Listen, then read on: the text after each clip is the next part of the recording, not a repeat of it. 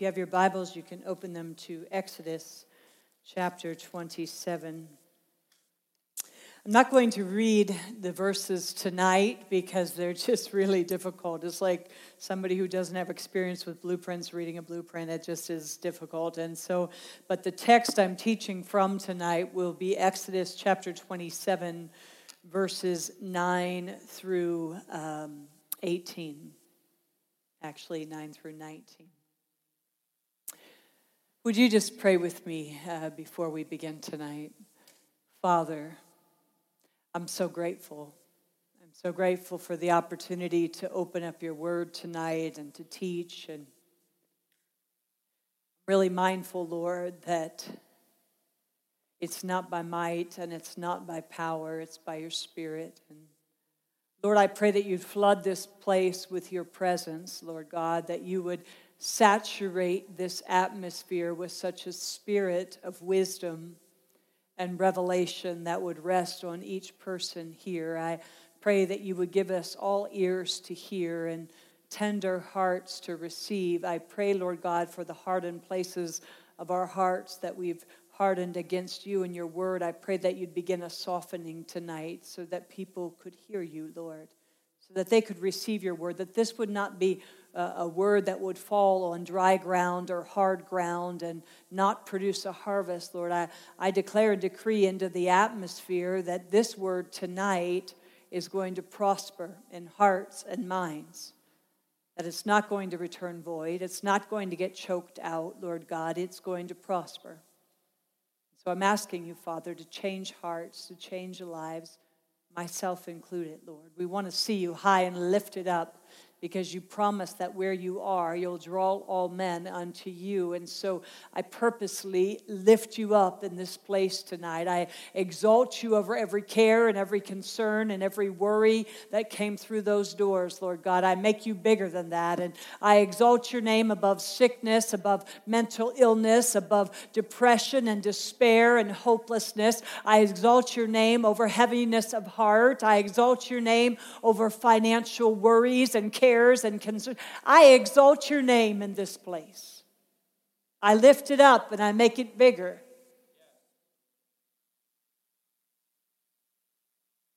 With God, I can scale a wall. I can defeat a troop. With God, nothing's impossible. Get that deep down in our spirit tonight, Lord. We testify and confess it with our mouth, but Lord, I pray that we would believe it deep within our hearts. And I pray, Lord God, that there would be complete revelation of your word in the house tonight. In Jesus' name I pray. Amen.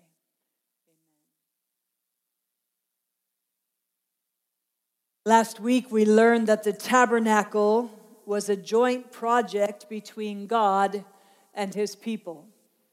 God gave the divine design and then commanded his people to give the materials as an offering to build the tabernacle. We saw that in Exodus chapter 25, verse 2.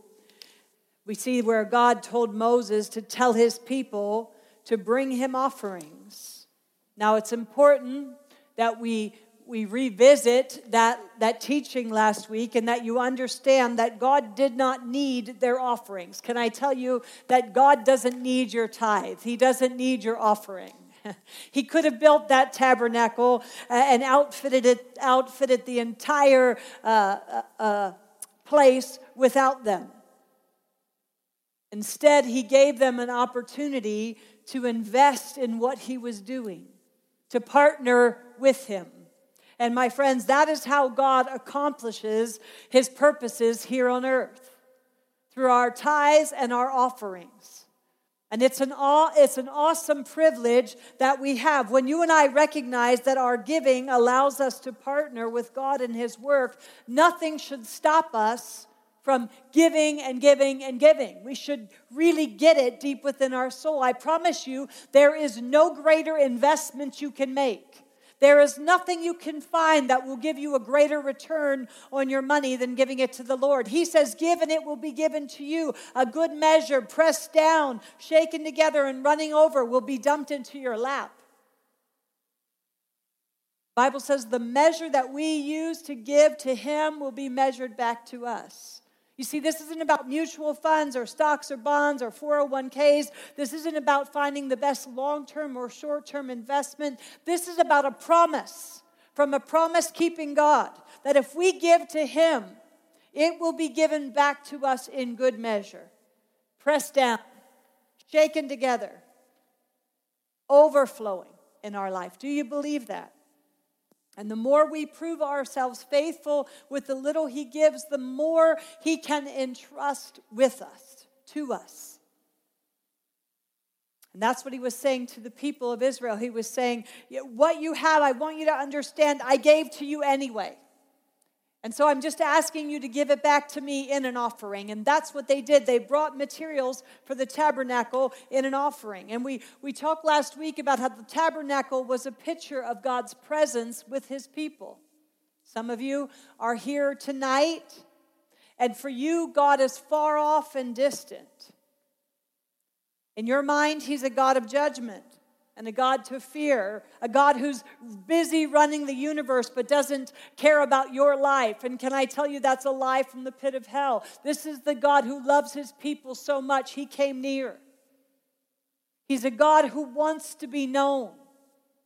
He wants to be the center of your life. He wants to be the center of your thoughts and day-to-day living. He is Emmanuel, the God who's with us. And he wants you to live aware of his presence in your midst. And that was the message he was sending to the Israelites in the tabernacle. The tabernacle was his idea. Moses and the Israelites did not go to him and say, hey, God, could you think about coming down to us? It was his idea. He initiated it. He wanted to dwell among his people and assure them of his presence in their lives. And he gave them explicit instructions for the design of his sanctuary, of the tabernacle. And he expected those instructions to be followed. And that was really important because, you see, God was telling a story with this design of the tabernacle. You will find out that there is spiritual significance in every piece of furniture, every type of material used, and in all the ways it was set up and designed. As we start tonight, you'll be like, Ria, do I really need to have that many details? But I promise you, God is in the details. And it's going to start making so much sense to you as we go along. God was going to use the tabernacle to reveal truth about himself to the Israelites and now to you and I as we study it. Let's take a look at the tabernacle together. I believe Leah has a picture in your notebook. And Don, I'd like you to put it on the screen. I want you to just get me the general picture of the tabernacle. I think it's gold, Don, on your computer. There it is. Oh, good job. Now remember, the tabernacle was mobile. It was prefabricated so that it could be packed up and moved at will. You see, God wanted his people to know that he would go with them wherever they went. And he wants you and I to know that too, that he is Emmanuel, God who's with you. Everywhere you go, he goes. One of my favorite Psalms, Psalm 139 says, where can I go from your spirit? Where can I flee from your presence? If I go to the heavens, you are there. If I make my bed in the depths, you are there. If I rise on the wings of the dawn, if I settle on the far side of the sea, even there you are. You can't run from God. He is Emmanuel, God who's with you. He sees all that you do. He sees all that's been done to you. He is with you like a mighty warrior. So the tabernacle was portable and could be packed up and taken with them. But even when traveling, it could be stationed in the middle of the people. Don, do you have the other picture where it shows the tabernacle in the middle of the camp? Do you see how the tabernacle is that thing there in the middle with the fire coming out of it? And do you see how the camps are set up around the tabernacle? And so the tabernacle, God's presence was in the midst of the camp. And when they picked up and packed up and began to go wherever it was they were going through the wilderness, the tabernacle in the lineup of the troops as they marched, the tribes as they marched through the wilderness, the tabernacle was found in the middle of that pack.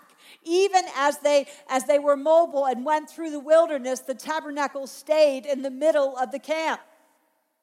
God was saying, I want to be in the center of your life. I want to be in the center of all that you're doing. God wants to be in the center of our life. In your notebooks, you'll see a picture of how the 12 tribes, Don, if you could put that one up, how the 12 tribes were arranged around the tabernacle, and the number of the people in the tribe is listed there. Remember, this number does not include the women and the children. Do you see how the 12 tribes are divided around the tabernacle? Do you see that picture? And then the numbers out to the side? That is the number of people in each tribe. Look at the amount of people that would have been camping around that tabernacle. Now, Don, go back to that other picture that you had up previously that looks like a cross. Nope, the next one. Look at that. If you see how they camped, look, even God was designing a picture for them, even in the way they camped. What does that look like to you? Doesn't it look like the cross? And he was sending them a message. This was all about Jesus. He was sending them a message. Do you see why we're studying this? It's powerful. Also in your notebook, if you want more, we're going to get into a little bit more detail later on about the tribes and how they were camped and how they were stationed around the tabernacle. But if you want to leave and go study it this week, you can find it in Numbers 2. It's very fascinating. You'll have all these numbers confirmed if you look at it in Numbers 2. But flip over, Don. There's another picture of fire coming out. And I believe you have this one in your notebook as well. Do you see how all of the tribes were camped around that tabernacle? So can you imagine every morning waking up, every night stepping out of your tent and seeing that sight? It was confirming the visible presence of God. It would have been obvious. It would have been a visible reminder of his presence with them, guiding and directing them. Notice the fire coming out of what is known as the Holy of Holies. That's where the presence of God was. And remember, I told you that the tabernacle, among other things, prefigures Christ. It's a picture, a type, a shadow of Christ. But it also is a type and shadow of you and me. If you look at the tabernacle, and I don't want to get ahead of myself because we're going to study it, but if you look at the dimensions in the tabernacle and all the measurements that were taken, they are all body measurements. Davey, help me. What was the one here? A cubit. A cubit is from your elbow to your pointer finger. A foot is a literal foot. A handbreadth was from your pinky to your thumb. If you look at all of the measurements that God gives them, they are all body measurements. I will go into it eventually, and I will talk to you about how the tabernacle itself is our body. It's a picture of our body. But we're going to focus for the next couple of weeks on Christ and the picture that it is of Christ. But remember, I told you that it's a type and shadow of us as well, because the Bible says that you and I are the what? The temple of the Holy Spirit. The tabernacle of his Holy Spirit. Body, soul, spirit. The Spirit inside of us, the Holy of Holies. You don't believe me? What happened in the upper room when the Holy Spirit came? What was on their heads? Tongues of fire on the Holy of Holies. Do you just love that? Coming out of the Holy of Holies. So there's so much to learn about the connection in Scripture with the tabernacle and Christ and the tabernacle and you and I. So let's look again, Don, at the picture of all the tribes camping around. It's the one with all of that one. I want you to notice the picture of the tabernacle here, the location of the tabernacle. Do you see where the tribe of Judah is? Do you see here the camp of Judah on the right-hand side? The entrance to the tabernacle was on that side. Don, can you give me another picture of the tabernacle that you can see the gate out front? That'll do. See this entrance down here? The tribe of Judah would be camped right in front of that entrance. So in order to get into the tabernacle, what would you have to go through? The tribe of Judah.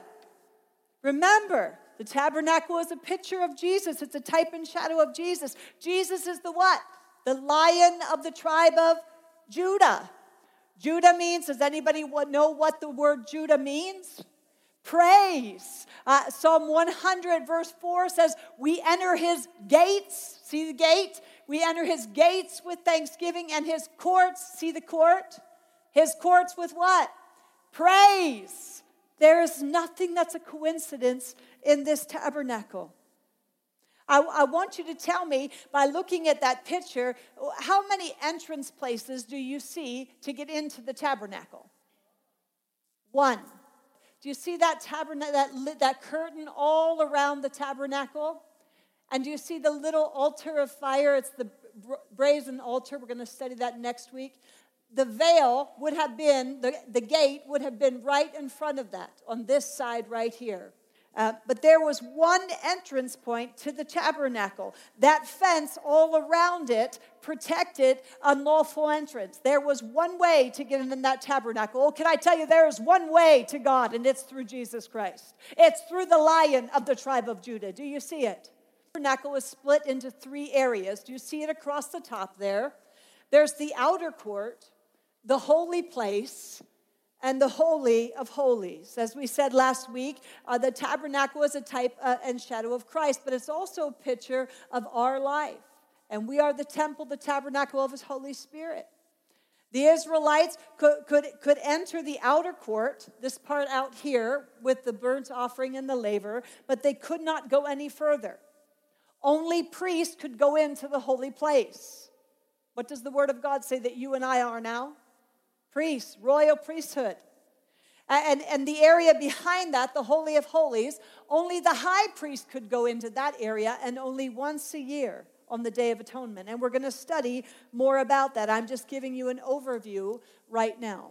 Do you see that curtain that goes all the way around the tabernacle? Tonight we're going to talk about that and the entranceway. You say, Maria, is that it? Oh my goodness. I could preach till I was blue in the face just on that. I'm going to get you out of here by 8 tonight. It's going to be a miracle, but we are going to do it. But you can see that the tabernacle stood in an open area of land. It was 100, and get this, it was 100 cubits long and 50 cubits wide. It was enclosed by a curtain of fine twined linen. Exodus 27, 9 through 19 tells us that these linen curtains were suspended, and don't miss this, from 60 pillars, 20 of which stood on the south side, 20 which stood on the north side, and 10 on the west, and 10 on the east. So 60 pillars total. And surrounding that area was a curtain. And the curtain was of fine linen, Egyptian linen, top-notch, not linen like you and I wear, almost like silk linen. And it was white, and it surrounded that whole area. And it was 5 cubits high, which is about 7.5 feet. Do you know what the number 5 stands for as a prophetic number? Grace. It's a picture of being surrounded by grace. Can I just tell you, you and I have been saved by grace through faith. This is all a work of grace right here. We're going to talk about how to get into the presence of God. And the only way I can get into the presence of God is because of Jesus, that he graced me. He forgave me. He washed me and made me white as snow. He became a mediator between me and God, and he made a way for me to get to God. Do you understand that? That is a work of grace. Is it any wonder that that curtain is 5 cubits high the whole way around? God is sending us a message of grace. It was white in color. You see, this fence, it was really a line of demarcation. It was a mark of separation between the outside world and God's presence. You see, the people knew that God's presence was in there and they were out here. And the thing that separated them from God's presence was this white curtain, this white linen curtain. And that white linen curtain, according to Revelation, is a picture of righteousness and purity. It is God's high standard of righteousness. Who knows that God is perfect? He is holy. There is nothing unholy in him. Well, what do you need to be able to come into the presence of a holy God? How good do you have to be? Perfect. How are you doing with that? And so he is over here and we are out here. And we are separated because of unrighteousness, because of our sin keeps us out of his presence. Do you get that?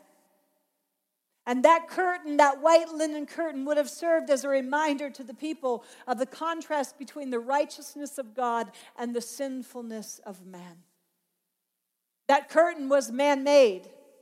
It was a man-made barrier. Can I tell you, sin is a man-made barrier between God and us. He didn't want that to be a barrier. We did it. That linen curtain said you can go this far and no farther, keep out. In my subdivision, many of you have come to my house and you've seen this. All of the streets around my subdivision are closed. They're putting in a new street, going a new bypass, I guess, in Waukesha, and my house is right in the midst of all of it. And so every street in my neighborhood is closed. You drive down the road and you get to this do not enter sign, or street closed sign, or everywhere you go. Am I lying? Those of you that have been to my house for study, am I right? Every place you go, you get this do not enter sign. And it's so frustrating. We used to have a whole lot of ways into my subdivision. Now we have one and it's hard to find.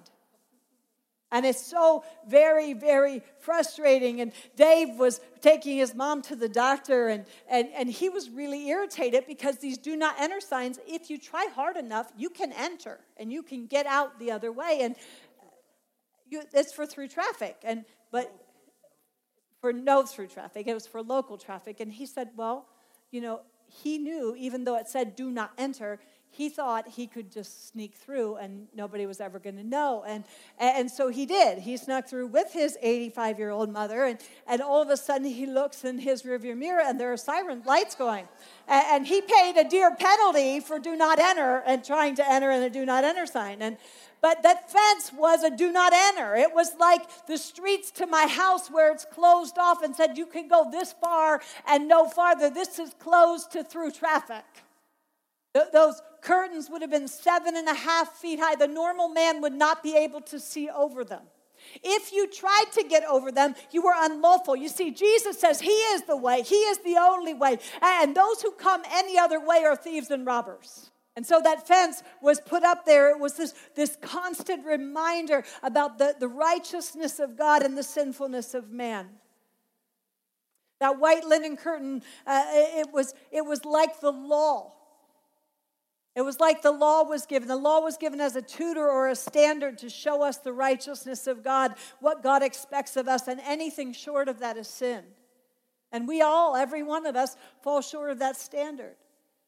But that law points us to our need of Jesus. The law showed us what sin was and what God expects of us. And Jesus said he didn't come to abolish the law. He came to fulfill it.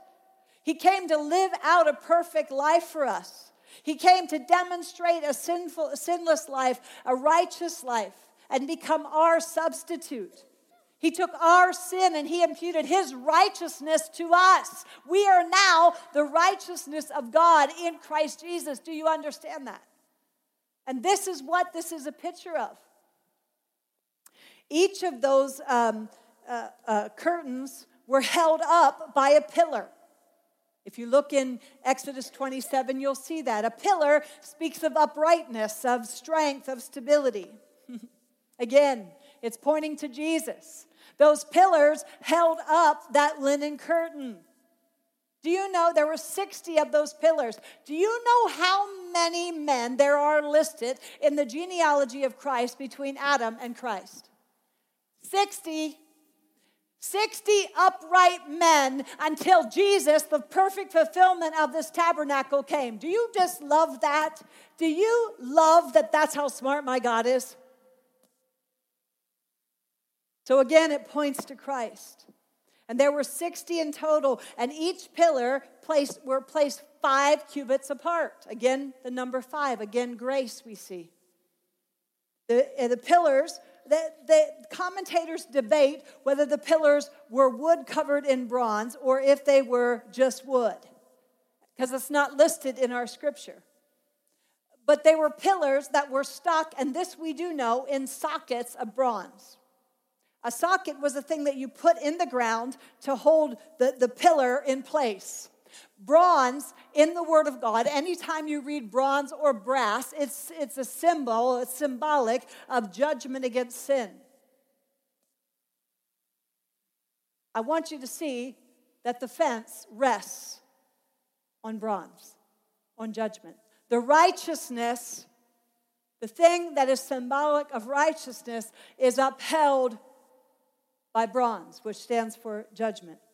In Ezekiel, we see Christ as a man whose appearance was like the appearance of brass, he says. In Daniel and Revelation, we see Jesus' feet pictured as having feet of brass. I want you to see that God must judge sin. It's who he is. He's perfect in righteousness. Our righteousness is of filthy rags. Do you understand that? And Christ is the mediator. He is our righteousness. This fence rests and is upheld by judgment. These bronze pillars are capped. If you read through that scripture, it says that they were in sockets of bronze, which symbolizes judgment. Then there was a pillar, which symbolized uprightness or strength or right standing. And then it's capped with silver. Oh, do you know what silver symbolizes in the Word of God? It stands for redemption. It stands for redemption. If you flip over to Exodus chapter 30, I believe. Let me just find that. Chapter 30, verses 11 through 16. I want you to see something. Then the Lord spoke to Moses, saying, when you take the census of the children of Israel for their number, then every man shall give a ransom for himself to the Lord. When you number them, there will be no plague among them when you number them. And this is what everyone among those who are numbered shall give. Half a shekel according to the shekel of the sanctuary. The half shekel shall be an offering to the Lord. Everyone included among those who are numbered from 20 years old and above shall give an offering to the Lord. The rich shall not give more than the poor, and the poor shall not give less than half a shekel. When you give an offering to the Lord to make atonement for yourselves. And you shall take the atonement money of the children of Israel and shall appoint it for the service of the tabernacle of meeting, that it may be a memorial for the children of Israel before the Lord to make atonement for yourself. You see, the silver was given as atonement money, as money to redeem or atone for their household. Everybody gave a half shekel. It didn't matter what your financial standing was. It was required of everybody to give that. The same price for all. Can I tell you what? Christ paid the same price. There, for you, for me, for everybody, there was one price paid, and his name is Jesus. The precious blood of Jesus. You see, the Bible says that you weren't redeemed. Let's just look at it. Let's quote it perfectly, because I don't want you to miss it. That you were not, for you know that it was not with perishable things such as silver or gold that you were redeemed from the empty way of life you inherited from your forefathers, but with the precious blood of Jesus. So you see, when those Israelites looked at that fence that surrounded the tabernacle, that kept them out, they would have been made aware of their sinful state and the righteousness of God that separated them. But it was a picture for you and I of the righteousness of Christ. That he came for you and I. That from Adam to Christ, there were 60 men, 60 pillars that needed to come before Christ came to fulfill this. That he would be the righteousness that you and I need. That our sin separated us from God. But there was one mediator named Christ who came to stand in the gap for us. To make it right for us, to take the price that we needed to pay for our sin upon himself. And he paid the penalty, and he became sin for us so that we could be the righteousness of God in Christ Jesus. And now we can enter into the very presence of God. Do you understand the significance behind this curtain? There were tent pegs. tent pegs, that each of those pillars were hammered into the ground, and they were bronze tent pegs. And I was just about to ignore it and just move on because I thought I've given you enough information. And then I turned over to Hosea 11:4. Isaiah 22:23. Isaiah says, I will drive him like a peg, speaking of Jesus, into a firm place, and he will become a seat of honor for the house of his father. That tent peg anchored that linen curtain, anchored it from the wind, anchored it from any storms. And it was anchoring that tabernacle. Oh, can I tell you, we have an anchor in Christ Jesus. We are secure in him. Tied to those pillars was a cord, and that's the Hosea scripture that says, I drew them with gentle cords and with bands of love. The cords held that curtain together, held it firmly in place. Oh, can I tell you, you are held firmly in place with the love of Christ. There is nothing in this whole world that could separate you from the love of Christ. No sin is big enough to separate you from the love of Christ. And that is the picture that we see with that curtain. You see, the curtain is this thing all the way around the outside. And it was on the north and the south and the west side. And that curtain was a barrier to keep people from the presence of God. And so the whole way around, there were no entrance places. I could follow that curtain the whole way around, and I would not be able to get into the presence of God. There was only one way. But you see, if I was determined enough to get into the presence of God, I would just follow that curtain and say, there's got to be an in somewhere. There's got to be an in. And eventually, that curtain, which remember is a picture of the law, the tutor that would lead us to Jesus, that would show us our sinfulness and lead us to Jesus. If I followed that curtain the whole way around, am I losing you? If I followed that curtain the whole way around, eventually it would lead me to that entrance, to the gate, the Word of God says. It says the gate. Do you see that in your scripture? The gate. The gate marked the way of approach into the tabernacle. God designed it that way. There was one way in and only one gate. God has always had only one way to him, and that is through his Son, Jesus Christ. There was one entrance to that court, one entrance to the tabernacle, and it had to be done God's way. There was no shortcut. All other entrances would have been closed off. You see, some of you are here tonight, and you're saying, Ria, I don't like that. There are many ways to God. I'm sorry, but you have to take that up with him. He says there is one way. There is no other way to the Father except through the Son. Muhammad doesn't do it. Buddha doesn't do it. What is it that you think your good deeds don't do it? There is no other way to God except through Jesus Christ. There is one way. And there was one entrance in this tabernacle to the presence of God. And it was through the gate. Through the gate. Jesus said, I am the gate. In John 10:9, he says, I am the gate. Whoever enters through me will be saved. They will come in and go out and find pasture. Acts 4:12 says, salvation is found in no one else, for there is no other name under heaven given to all mankind by which we must be saved. There is no other way. In John 14:6, Jesus said, I am the way, the truth, and the life. No one comes to the Father except by me. I want you to know that there are three veils, three entrance ways there. Three, do you see it? The gate, the door, and the veil. Do you see it? The way, the truth, and the life.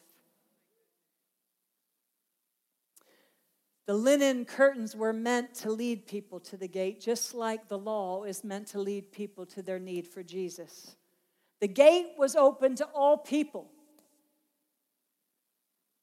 But to get into the sanctuary, into the tabernacle, you had to go the way God set up. I want you to see that there are four corners on that courtyard. It's symbolic of the four corners of the world. In the front, and we don't have a good picture, and I'm just so sorry about this.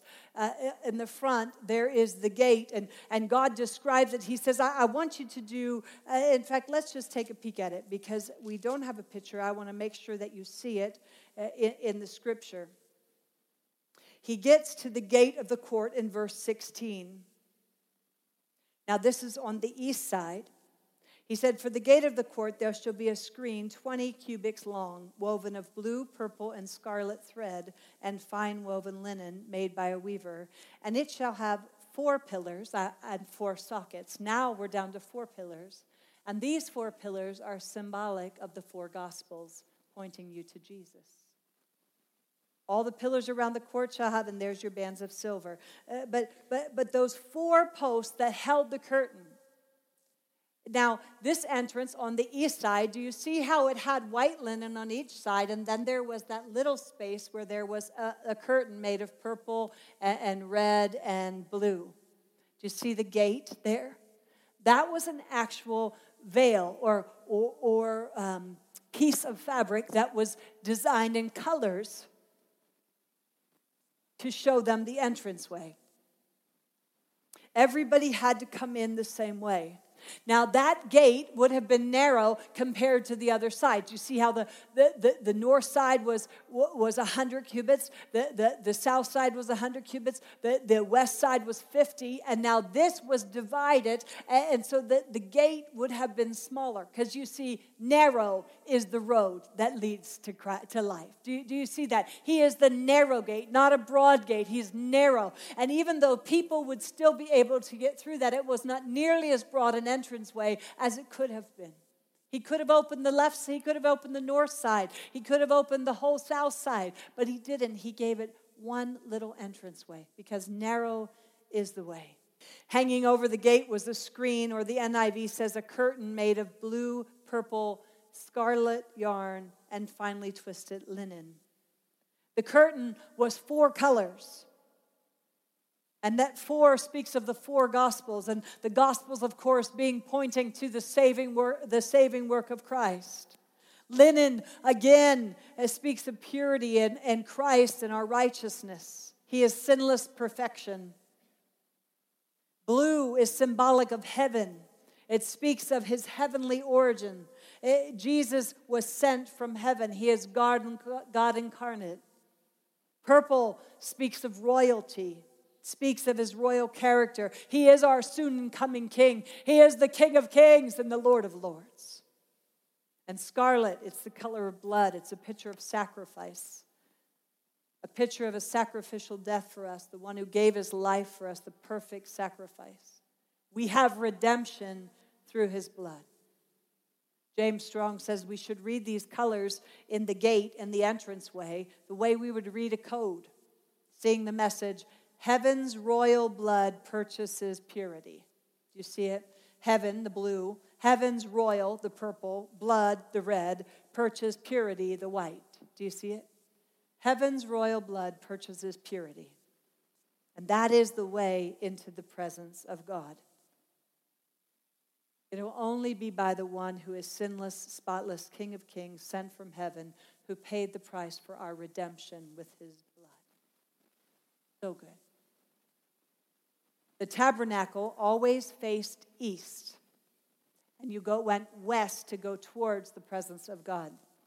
There was only one door and one entrance to the outer court, and it was on the east side. East is important. If you look at Scripture, east always was symbolic of moving away from God. Going west was always coming towards him. So after entering the gate, one would move west towards the tabernacle. We see over and over in Scripture the symbolism of east. In the Garden of Eden, when God drove out man from the garden, he placed the entrance with the flaming sword on the east side of the garden. When Cain went out of the presence of God, he went to dwell in Nod, it was east of Eden. When Lot and Abraham separated from each other, Lot journeyed east and dwelt in Sodom. And the entrance into the presence of God was in the east. and people would make their way west, not east, away from God, but west towards God. Where does the sun rise? In the east, where light rises out of darkness, where the light comes forth. Jesus said, I am the light of the world.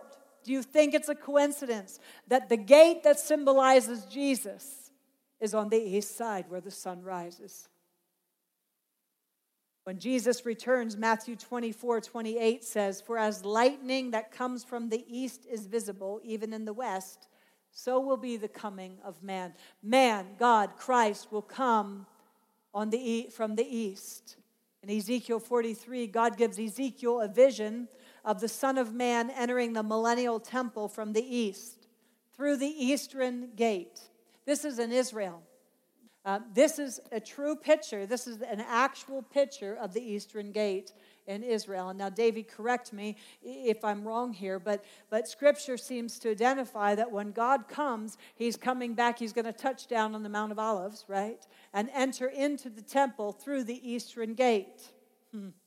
So, I think it started with the Muslims, and they decided that they were going to seal up the eastern gate because if he's coming back, he's not getting through there. Like that could stop God. It just makes me chuckle. And then that got knocked down, and then so there, Davey, 3 times it got sealed back up. This is what it looks like today if you go to Israel. And so what's interesting to me is that the Muslims built, if you look really closely, you can see there's a graveyard right there. They decided that if he's coming back, and if that isn't sealed shut and he can get through that, let's have another plan. Let's build a graveyard, because he's a Jew, and what won't Jews touch? Dead people will defile them. They'll be defiled by dead people or graves, so they won't touch that. So let's build a cemetery right in front of the eastern. That'll keep them out. Those people want a front row seat when Jesus touches down on the Mount of Olives, and they're believing that the dead in Christ will rise, and they want to be front row and center. So fascinating, isn't it? That's why the tabernacle's on the east side. The entrance is on the east side because Jesus is touching down the Mount of Olives and he's going to enter through the eastern gate. Beloved. But next week, the brazen altar, fascinating. So I have to just preach one little thing. This week I was studying. Turn over to Hebrews 4. You don't want to miss this. This will take me 2 seconds, I promise you. This week I was studying, and I was like, Lord, is there any way I could teach about the Holy of Holies now and then back up to all this stuff? Because I want to teach this one little verse. And so I felt like God said if I just was methodical in the way I went through this tabernacle, that it would be okay if I just gave you this little snippet tonight. Hebrews chapter 4, verses 15 and 16. Here's your preach. For we do not have a high priest, Jesus, the high priest. We're going to learn about the high priest in the tabernacle, and you're going to see a picture of Jesus. For we do not have a high priest who cannot sympathize with our weaknesses, but was in all points tempted as we are, yet without sin.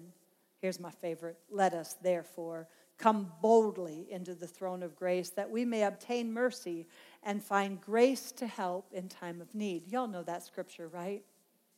See that veil right there? Going into the Holy of Holies. Massive, massive, thick, major, incredibly thick veil. When Jesus died on the cross of Calvary and he said, it is finished, remember that? Sin debt paid in full. You're now the righteousness of God in Christ Jesus. Remember that. You can't come into God's presence because you're sinful. He's holy. I'm going to pay the price. It is finished. Your sin debt is finished. What happened? Does anybody know? The veil was rent from the top to the bottom. Not from the bottom to the top to the bottom. And wait till you find out how thick that veil is. It's a major thing. Okay, that veil. And that veil was rent so that that's what this scripture is about, so that now we don't have to say, am I holy or am I not holy? Am I full of sin? What if God shoots me dead? What if I just get knocked over dead because I enter his presence? God loves you so much. He wants you in his presence. But he did everything he could do so that now you can come boldly into his presence. And that word boldly, it's so interesting. It means unreserved. It means that you say whatever you want. It comes from the word Rio, where I got my name. It comes from the root word Rio, which means to flow forth, to utter forth. Can you believe God named me that? That's what my mom called me all my life, Rio. And it means to flow forth. To flow forth and utter words. And it means that I can come boldly. I can just tell God everything about my life, everything I'm going through, all my pain, all my heartache, all my disappointments. I can be unreserved. I don't even need to worry about what he's going to think about me. I can come boldly. But here is what I saw this week that I had never seen before. It says, let us therefore come boldly into the throne of grace, 5, that we may obtain mercy and find grace to help in our time of need. I wonder if any of you are in the time of need. God invites you to come boldly into his presence to find help. That word help. You flip over to Acts 27:17. Paul was going somewhere, I think, to Rome. And he said to the guys, I perceive that destruction is probably going to come. There's a storm coming, and it's not going to end well. And they decide to sail anyway. And at one point, the boat starts breaking apart, starts falling apart. And they say, get some cables and tie it together. Cables. Same word as help. Means frapping. You don't know what frapping is. I didn't. I looked it up. It means help, but it means frapping a vessel. All of those ropes were used in case they got into a storm and their boat started falling apart. They would feed those ropes underneath.